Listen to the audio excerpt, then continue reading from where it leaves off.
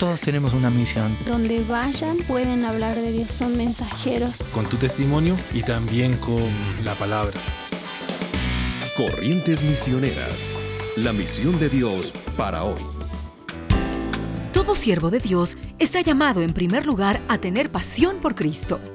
La pasión es ese fuego que está en el alma, que más que cualquier otra cosa, una persona está enamorado con Dios y con su reino y está disfrutando la relación que tiene con Dios en tal manera que no puede no compartir esa buena noticia. Es algo muy natural, no es forzado a golpeando las puertas o usando la Biblia como una arma, pero por la vida lleno de gozo, lleno de esperanza, naturalmente es muy contagioso con los demás. Me encanta el 1 de Pedro 3:15 porque dice que deberíamos vivir en tal manera que los que están mirando nuestras vidas nos hace preguntar ¿por qué tiene tanta esperanza? Debería salir en pasión por todo lo que hacemos.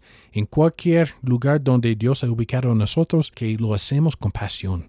Sea en una oficina de contabilidad, como abogado, maestra, alma de casa, desempleado tal vez. Hacemos cada cosa con pasión porque estamos sirviendo al Señor. La mayor inquietud cuando somos llamados a servir a Dios debe ser: ¿qué pasión arde en mi corazón? ¿Qué ha puesto Dios en mí que me apasiona como nada más? Después viene el descubrir cómo puedo usar todo lo que soy, mis atributos y características como ser humano portador de la imagen de Dios para ayudar a otros a ver, experimentar y conocer a un Dios real, cercano y amoroso. Corrientes Misioneras, una producción de Corrientes, Centro de Entrenamiento Misionero asociado a HCJB. ¿Buscas pasantías para saber cómo usar tu profesión en misiones? Visita corrientesmisioneras.org.